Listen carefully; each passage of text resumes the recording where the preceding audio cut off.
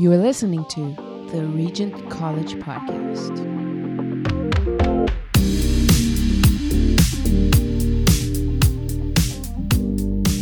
Hello, I'm Nick Corbin. I'm Claire Perini. And welcome back to the Regent College Podcast. Welcome back, friends. Okay, you are about to engage with something in a depth that you may not have ever engaged with it before. If you're anything like me and possibly anything like Nick. Yes. But it's going to stretch your brain to think about, we're talking about democracy and how we understand democracy and liberal democracy in particular. And then how does that play itself out in how we understand that as Christians and how we engage in government and all of those sorts, and then how we think about democracy and all that. And you'll notice that Craig, he quoted quite a few people, and he did this partly because he wanted to be accurate and precise with how he was presenting liberal democracy.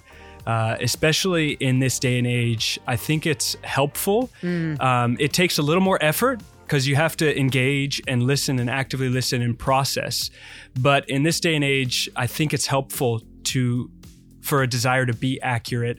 And I really enjoyed one of Craig's main points, and that was of having discourse and respectful discourse in the public arena, which is kind of a lot of the foundation within democracy. And a lot of what we're missing in this day and age, especially with social media and fake news. And so Craig, I think he did a wonderful job of setting the foundation and kind of showing where we as Christians and as greater public arena can go within liberal democracy. Yeah. And so if you haven't come across Craig before, Craig Gay lectures in the area of Christianity, society and culture here at Regent and directs Regent's THM program. And he's written sort of extensively in this kind of intersection of Christianity and culture and society. And so he's written a book called With Liberty or Justice for Whom? The Way of the Modern World, Modern Technology and the Human Future, a Christian appraisal. And he was also the co-editor of The Way of Truth in the Present Age.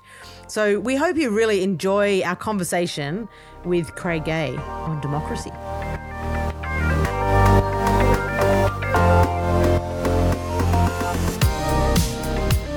Craig Gay, welcome to the Regent College Podcast. Is this your first time on the podcast? I feel like it might be. No, I think I've done at least one other one. Okay. Maybe two. Yeah. Back in the, but you haven't done it with Nick and me. So no. Yeah, so this is back in the old days. It's exciting times. Well, welcome back. It's great to have you. So we're going to talk about kind of democracy and government and Christians and how we understand that, but about democracy. So, we think of democracy as sort of the pinnacle of government systems. I mean, and maybe at least in the West, this is how we see it. But would you say democracy's in trouble? Well, I mean, the short answer is yes, I think it is. Democracy's critics today are many and vocal, and many appear to have given up on it. At the same time, I think it'd be a mistake to exaggerate this. Right. Democracy is always difficult, and it's always been in trouble. This was why Plato thought it a particularly bad form of government. I like the title of a recent book along this line, and this is a great title. It says, "Democracy may not exist, but we'll miss it when it's gone." Yeah, right. It seems simplistic to ask, but I wonder if some definition would be helpful for ourselves and for those listening. But could you just define democracy? And also, could you actually define liberal democracy as well? Because I think that distinction might be helpful as well. No, I mean, it's not simplistic at all. And I think one of our problems really is that we have largely forgotten what democracy actually is. Right. The problems that it was designed to address and where it's come from. These are all things that need now to be remembered. Yeah, and define.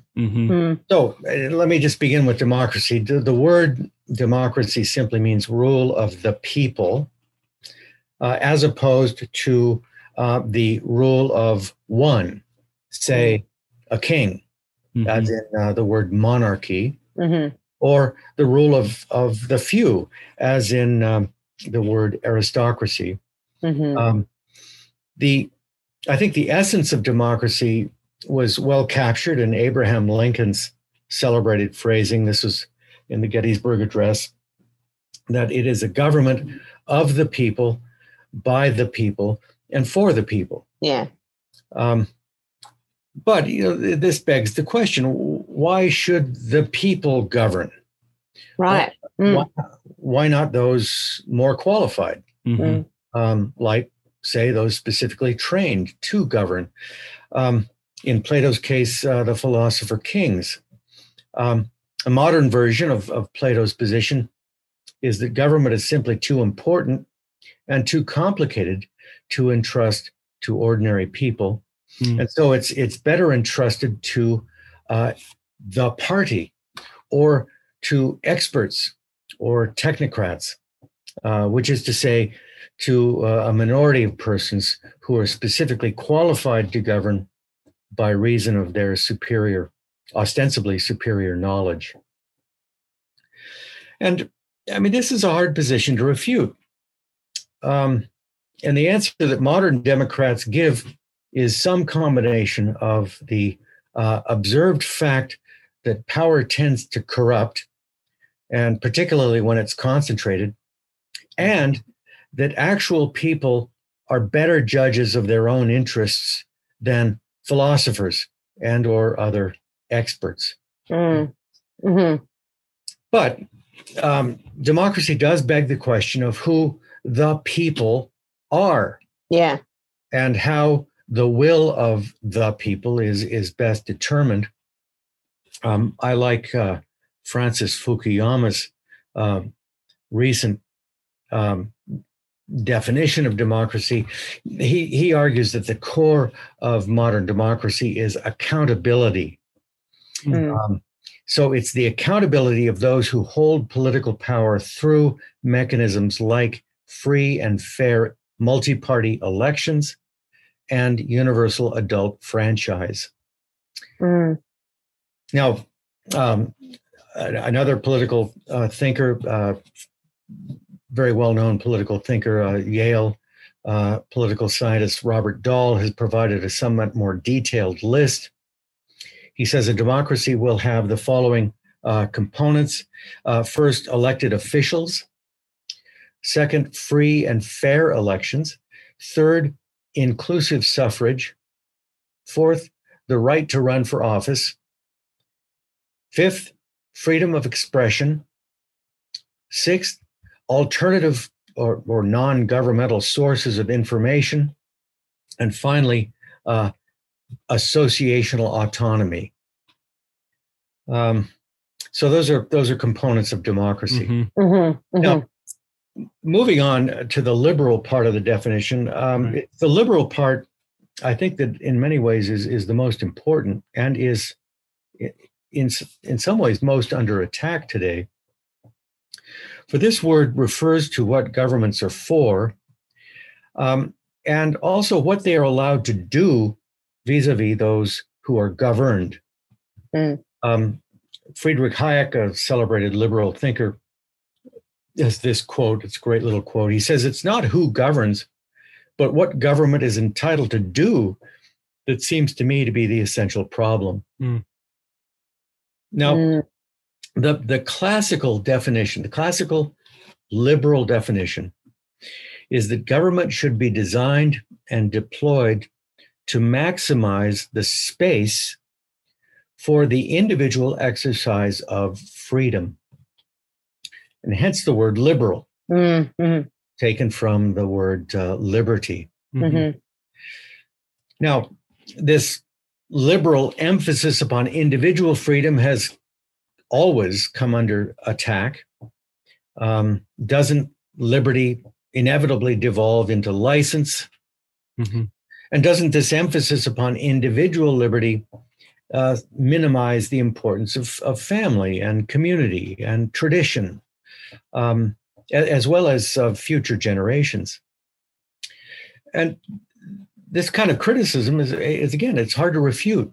Now, the liberal reply to it is simply to say that human dignity still requires that individuals be left free before God to make their own moral and religious choices. And all of these other collective agencies, the liberal continues, which is to say family, community, tradition, all of these can be and often have been repressive of individual human freedom. And so it's not simply governments that must be kept from running roughshod over human liberty, but these other agencies must also be held in check as well in a liberal society. So at a practical level, a liberal system of government, which is not necessarily democratic. There are other examples. You can have a liberal monarchy, for example. Right. But a liberal system of government is one that requires even the most powerful actors within the system to operate under the same general rules as ordinary citizens. So it insists on what we commonly call the rule of law. Yeah. And it also endows individuals with rights over and against their governments and against each other, actually. The right to believe as one's conscience directs, the right to express oneself freely, the right to associate freely with others, in some instances, the right to hold property. Nick Walterstorff, who's a contemporary Christian philosopher, and this is out of a book called Understanding Liberal Democracy, puts it this way. He says, what is a liberal polity, a liberal government? Well, the liberal polity is one in which there is a constitutional legal framework that guarantees to all sane adult citizens due process of law, along with the so-called civil liberties. Foremost among these liberties being freedom of conscience, freedom of religious practice, freedom of speech, freedom of assembly, freedom from search and seizure without warrant, freedom from cruel and unusual punishment, and freedom from intrusions into one's private life.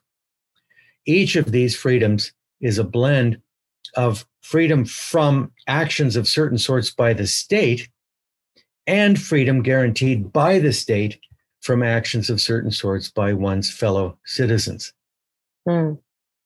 So a liberal state, Walterstorff concludes, is, he has a nice title for this, is a rights-limited state, or a state limited by rights. Right. Now, all of these commitments are typically set out in a constitution, and you'll sometimes hear people speak of a constitutional democracy. Yeah. So a liberal democracy, bringing the two things back together, a liberal democracy is a government of the people, by the people, for the people, in which the will of the people is regularly ascertained by way of procedures like majority voting. But it's also one in which the resulting majority is prevented by law from simply crushing the minority. Again,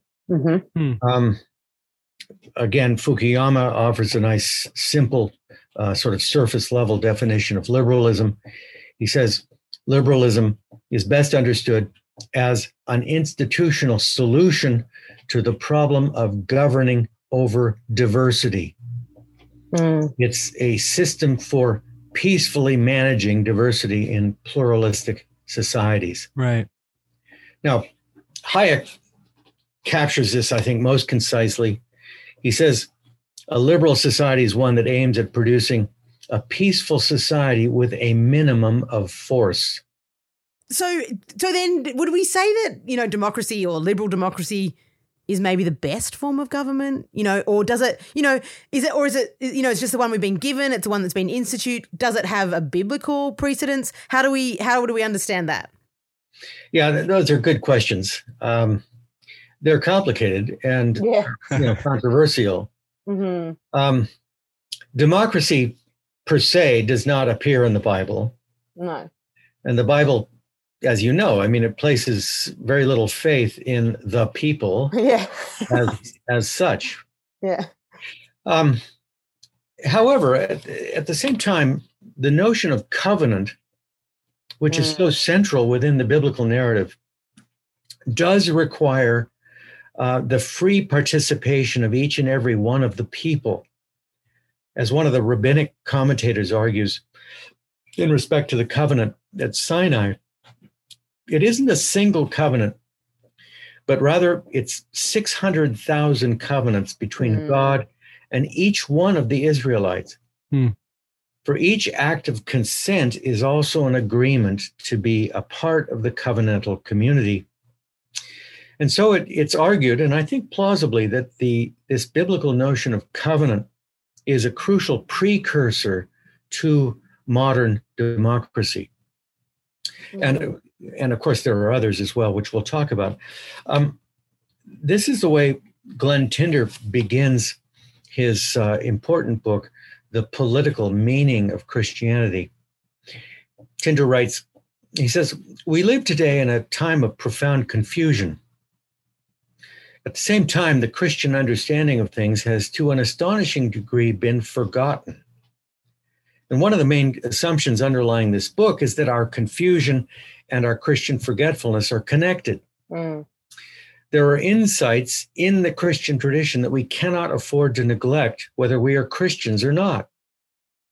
If we become incapable of recalling them, we shall suffer from spiritual impoverishment, but this will also be reflected in outer political turmoil as well."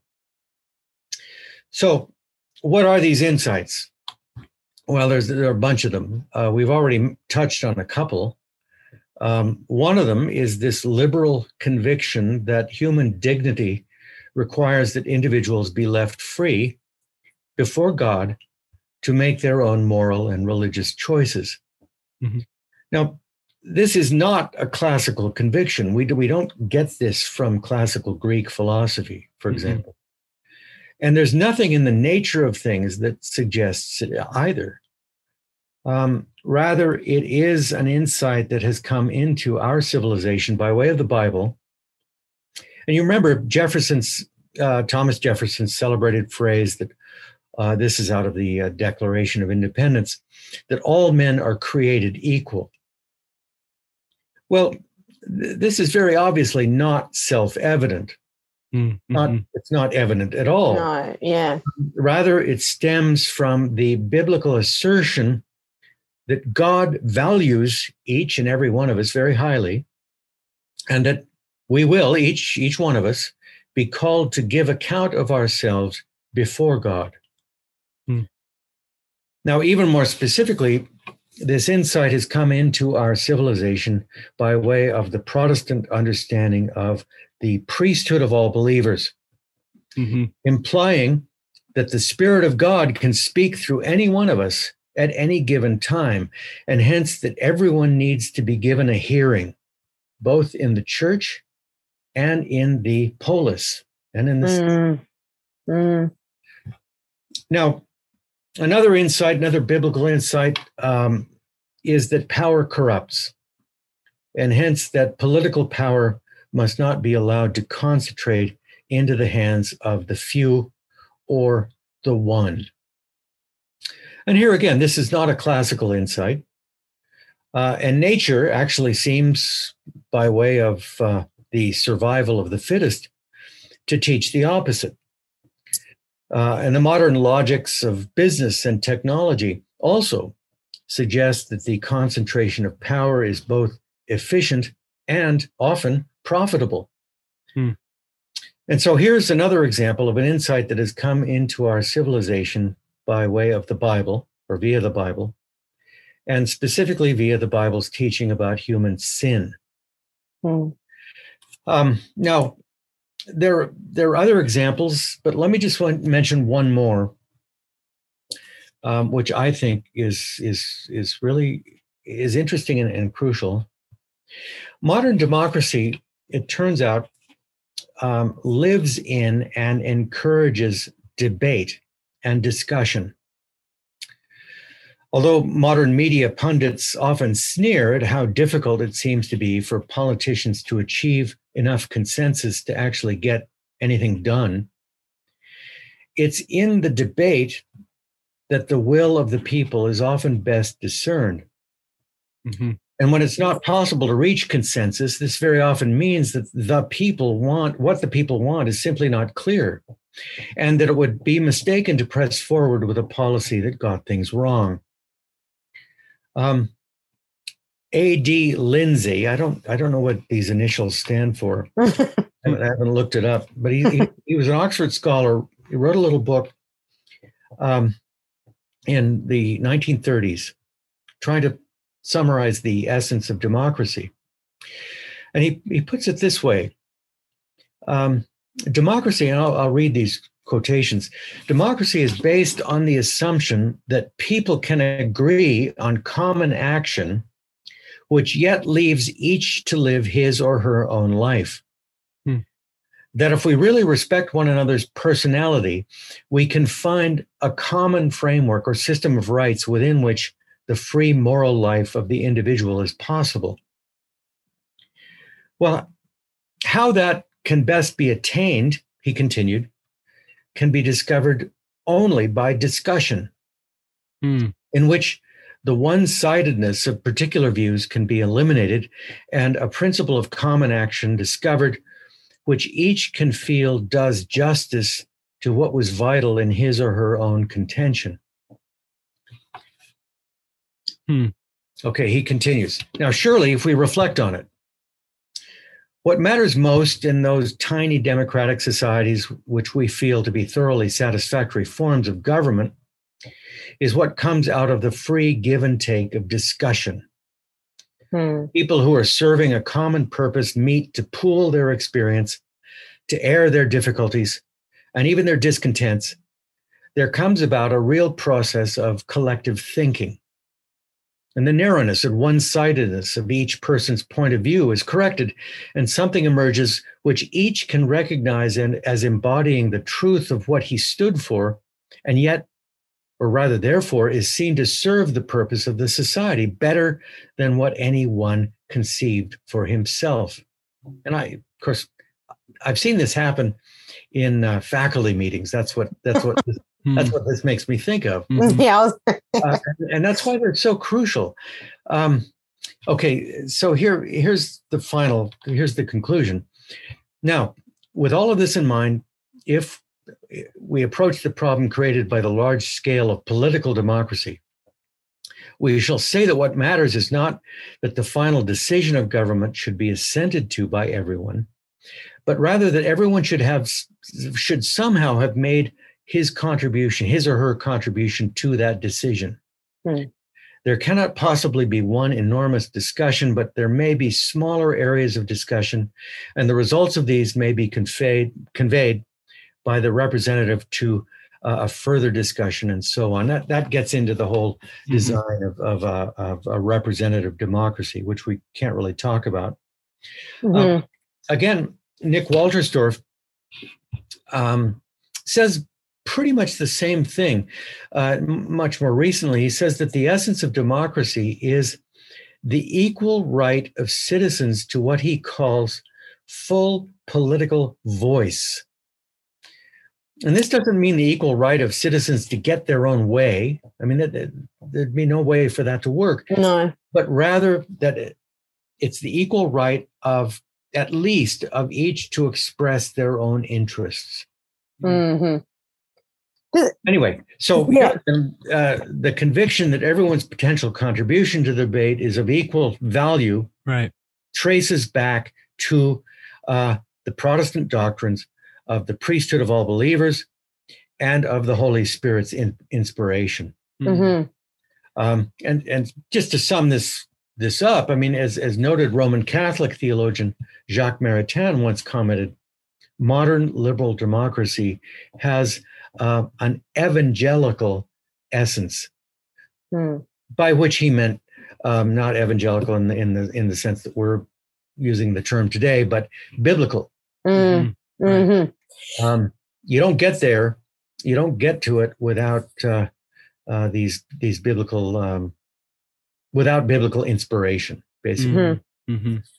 Have we got multiple democracies happening within democracies? So you've got you've got the kind of like a nation's democratic way, but then you might have, a sports club, a church or whatever that's sort of got like little mini democracies happening within a larger democracy. Do you know what I mean? Like, it seems to me that there's sort of little democratic things within a bigger democratic thing. No, and those turn out to be crucial to the functioning of the larger whole, because that's how people learn the habits, the habits of democracy, the principle of persuasion. They learn that they can survive losing a vote, for example. And these are all things that don't come naturally to people. And they have to learn them. In fact, one of the things that some of the commentators are most concerned about today is that most of us aren't involved in those sorts of small democracies. Yeah, right. So we're not learning the habits of democratic participation. Right. So, Craig, I just want to reiterate what I'm kind of hearing is the common framework in which the democratic system works is through discourse and through being able to present your opinion and thought or perspective and be heard, and then in some essence put it to a vote and let that stand. And so for today, that seems to be in conflict or in tension, or a lot more difficult to have that discourse. Kind of what you were actually talking about, Claire, with those mini democracies, but even more than that on a national and global level. So I wonder if you could touch on that as far as like the threats to actually democracy. Let me put it this way. I think democracy hinges on being able to, at least politically, to be able to say we. I always think of the U.S. Constitution that begins, the first line is "We the people," and then carries on.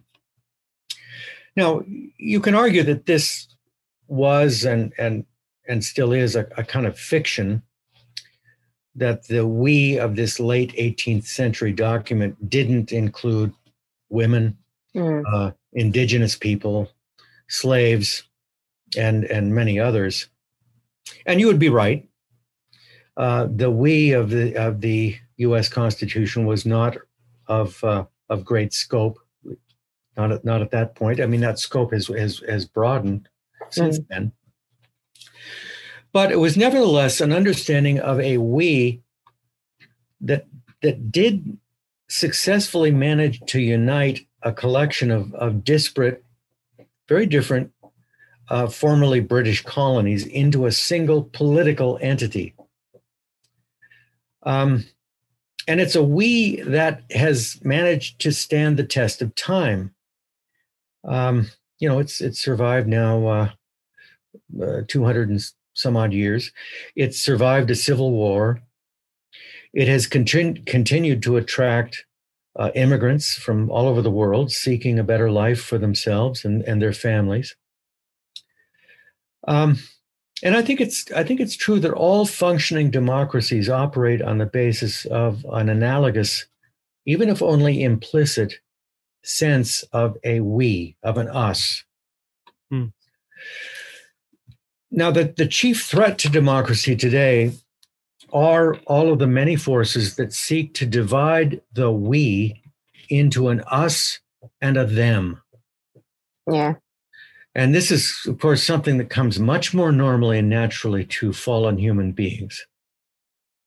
And now, chief among these forces today, I think, are racial divisions.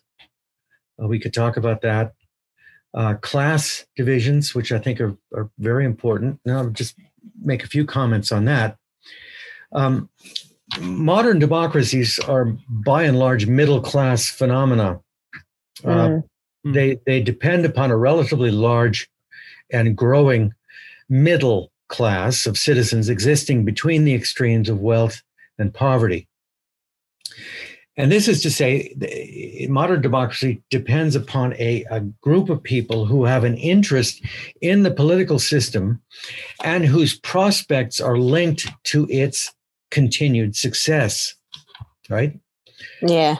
They want it to succeed. Yeah, they need it to go well. Yeah.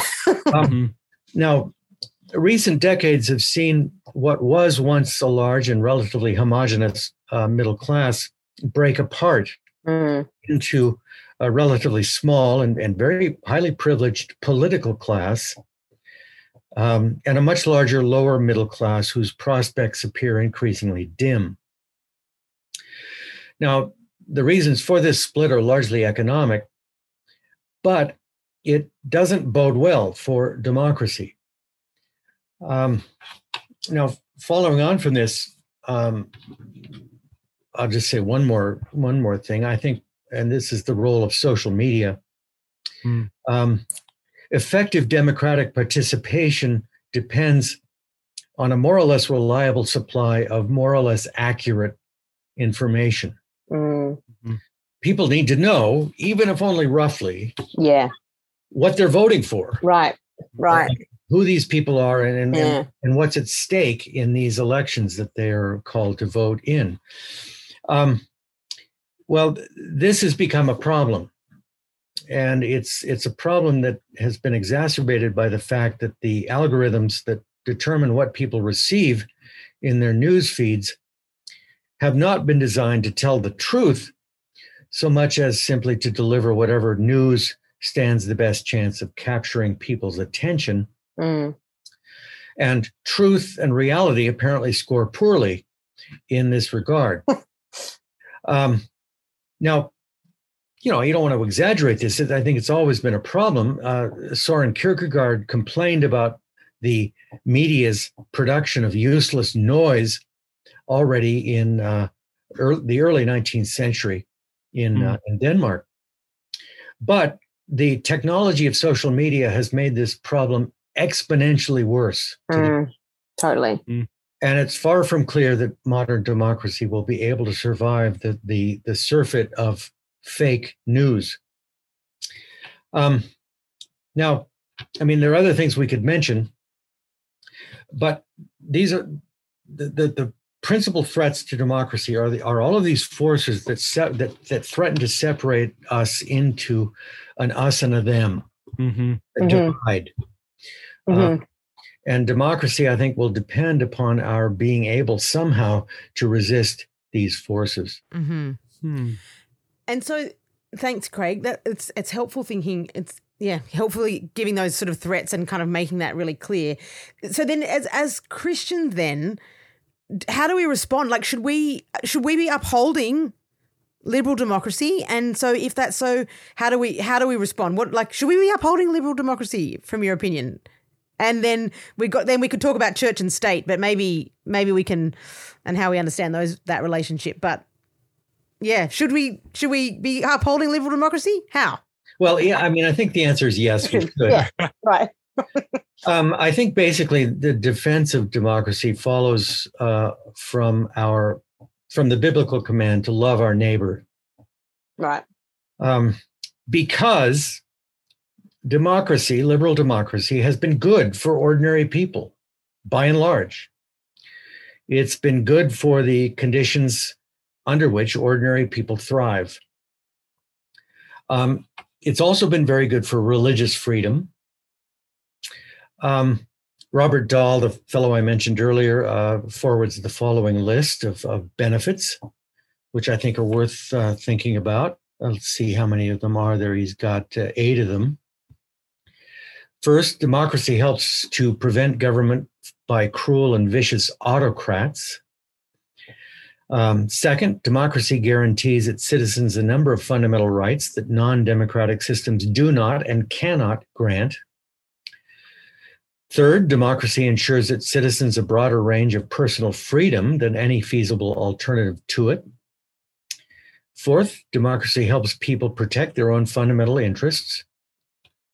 Fifth, only democratic government can provide a maximum opportunity for persons to exercise the freedom of self-determination, that is, to live under laws of their own choosing.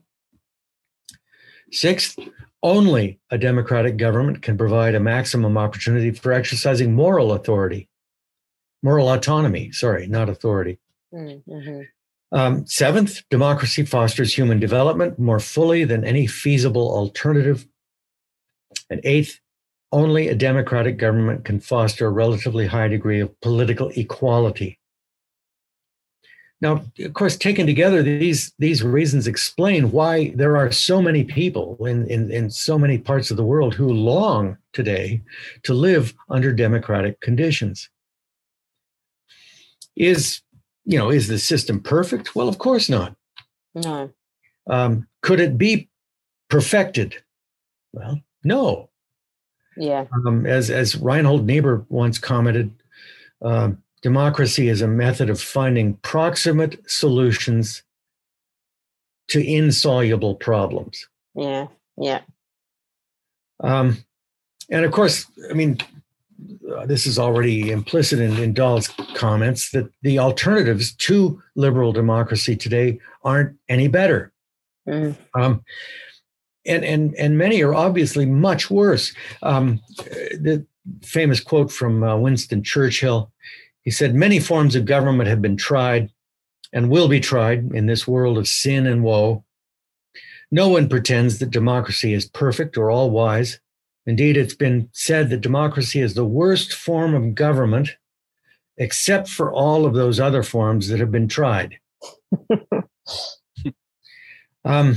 Now, all of the alternatives to democracy basically entail a retreat to, in effect, a natural state in which might ultimately makes right. All inevitably foreclose upon liberty. And in any kind of pluralistic setting, like, Canada and the US, alternatives to democracy must inevitably they can only result in heightened conflict, social conflict. Mm.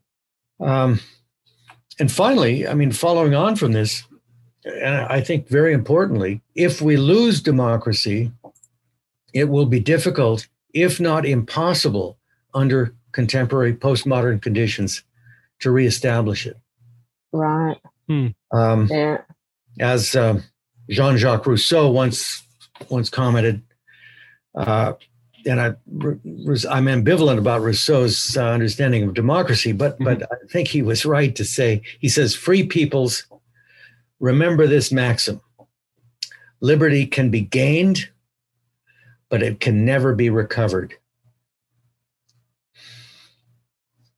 So, love of neighbor, I think, requires us to care about democracy. Mm-hmm. Liberty can be gained but never recovered. Oh, it gives me thought around redemption. So Right. like that sounds so extreme, like it can never be recovered. Like it's once it's gone, it's gone. But what, is there, I don't know, is it extreme? Is there No, I'm sure it's extreme because obviously it was constituted in our own history. I mean, we know this. Mm-hmm. But I like the phrase just because it says, look, Pay attention. pay attention. Don't take this for granted. Sorry to interrupt this wonderful conversation, but Claire Perini has something really important she'd like to share with you. Thanks, Nick. I do have something very important to say. Firstly, it's to say thank you to the number of people who listen to the podcast and they like the podcast so much that they send us emails to let us know, or little donations of cashola. So thank you for those who have been supporting the podcast. But if you've been listening to the podcast and you've been thinking, I wonder how Nick gets paid. No. Cut Cut that out. So if you've been listening to the podcast and you've appreciated some of the conversations that we've had, we would love you to let Regent know by sending us an email or sending us a donation. And you can do that on the Regent College website if you go to rgnt.net/give. That's rgnt.net/give. What a great North American accent. Or like some sort of weird hybrid accent. Yeah. Wonderful. And if you do give a donation, would you please tell them the podcast sent you? Thanks for listening and for your support. We hope you enjoy the rest of our conversation. So given that liberal democracy is where we're at, but also there's been this separation between the church and the state, and there's pretty well a consensus that Christendom is now dead. I guess, what are both like the costs but also the benefits within this separation? Again, I mean, these are big questions, right? Yeah. And there's, it's a long and complicated history, this relation between church and state. Yeah. But again, it's a history that needs now to be remembered. As I'll refer to the work of a political historian named Hugh Heclo. He notes that there are two basic tolerations that would seem to be essential to modern democracy anywhere in the world today. The first is the political freedom of elected governments from control by religious authorities. And second, the religious freedom of individuals and groups from control by the government. So you've got church, you've got state, and they need to be kept free from each other. Right? Now, the two tolerations were first formally instituted in the United States in the late 18th century, and for a number of historically unique reasons, which are worth remembering. Heclo points out that the American situation, or that in the American situation, the Reformation's proliferation of Protestant sects had simply created more Christian heretics than it was practical to persecute. And this same proliferation had created a number of minority religious groups with a self-interest in advocating for religious tolerance. And by the end of the 18th century, the bloody conflict that had followed upon the Reformation in Europe had forced Christian thinkers to reconsider the meaning of the Christian gospel in respect to politics. And this reconsideration led to what Heclo calls the doctrine of religious liberty. And the doctrine was developed mainly in debates among Protestants, not really between believers and secularists, as we're often taught in school. North American Christians like Roger Williams, William Penn, Isaac Backus, and others confronted other more traditional Christians. And the latter thought that because they were right in their doctrine, they were right to persecute error. No, came the new response. A Christian simply cannot be right in their understanding of Christianity if they think that religious persecution is right. And so, at bottom, involving the government in religion was not a political or a philosophical mistake. It was a theological mistake. It was a religious error. God does not coerce us, so the new argument ran, and neither should we coerce each other. And so it was on the foundation of these twin tolerations that a number of basic human rights were erected. Freedom of conscience, freedom of religious practice, freedom of speech, freedom of assembly, and And the preservation of such rights is the basic guarantee of modern liberal society, modern liberal democracy. Now, in the absence of these two tolerations, it's doubtful that these rights can be maintained for very long. And this is why it's so important for us to remember how they came into practice. Toleration of diversity in respect to comprehensive doctrines was not, at least in the modern period, a secular achievement. It was a theological achievement, and parsed out by people trying to trace out the political implications of the Christian religion. So anyway, that's again, this is all stuff we need to remember. It's super important. And if we forget it, it's going to be hard to hold this project together. Yeah, and as you say, harder again to then bring it back. So kind of recognizing, the importance of that. Yeah, totally. I'm wondering, in this politically charged and polarized state in which we live in, within liberal democracy, how we as Christians are to both influence culture and governmental structures. Glenn Tinder, who you quoted, has this interesting perspective on political responsibility. If I can read it, he says, the principle of human dependence on the leadership of God makes it possible to be expectant. And he's talking about for those who affirm the liberating significance of history, of Christ within history. Yet it's also realistic, and he talks to the theologians who stress the human sinfulness, that we live in a fallen world. He says, and he goes on to say, thus giving rise to a balanced sense of political responsibility. So on the one hand, there seems to be, even within Christian and in the church, this expectant, like Christ came to liberate and free the oppressed, and we need to make sure our systems and our democratic systems in place are upholding that. But on the other hand, there's people who even in churches and different contexts are like, we don't like even talk about politics. Like, we believe that humans are sinful and that we live in a fallen world, and this is just the case. So I wonder if you could just touch on how the church can be an influence and a unifying factor in the midst of this polarizing time. I mean, the Christian faith is a blend of hopefulness, right,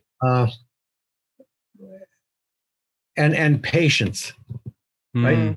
Like, yes, I mean, and this is crucial now because there's so many things that are pointing in the direction of hopelessness in our world today, right? And many people, I think, are losing hope, and that's a horrible thing. And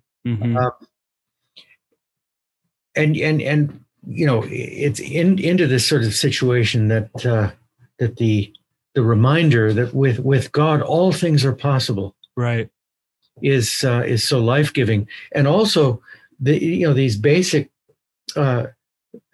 implications of Christian of the Christian religion, that the incarnation of Christ, the coming of Christ as a human being, and the resurrection of the Christ from the dead signals God's absolute commitment to redeem his creation. He hasn't given up on it. He will not give up on it. Right. And there's the proof, right? Yeah. And that's really, really good news, because it sure looks like he's given up on it, and a lot of things are pointing in the opposite direction. So we need this hopefulness, because it's hopefulness that will enable us to do the work that we've been given to do. But we don't do it imagining that somehow we are going to redeem the world by our efforts. No, I mean, it's way too huge of a problem for us to manage. But nevertheless, we've been given work to do and called to that work. Now, a little bit more specifically, in this question of how Christians can have an influence, let me just return to the point I made a little earlier, that democracy lives in discussion and debate. And of course, discussion and debate require engaging with other people with whom you may well disagree. Yeah. And it means according these others the right to speak. And it means listening carefully and respectfully to what they have to say. It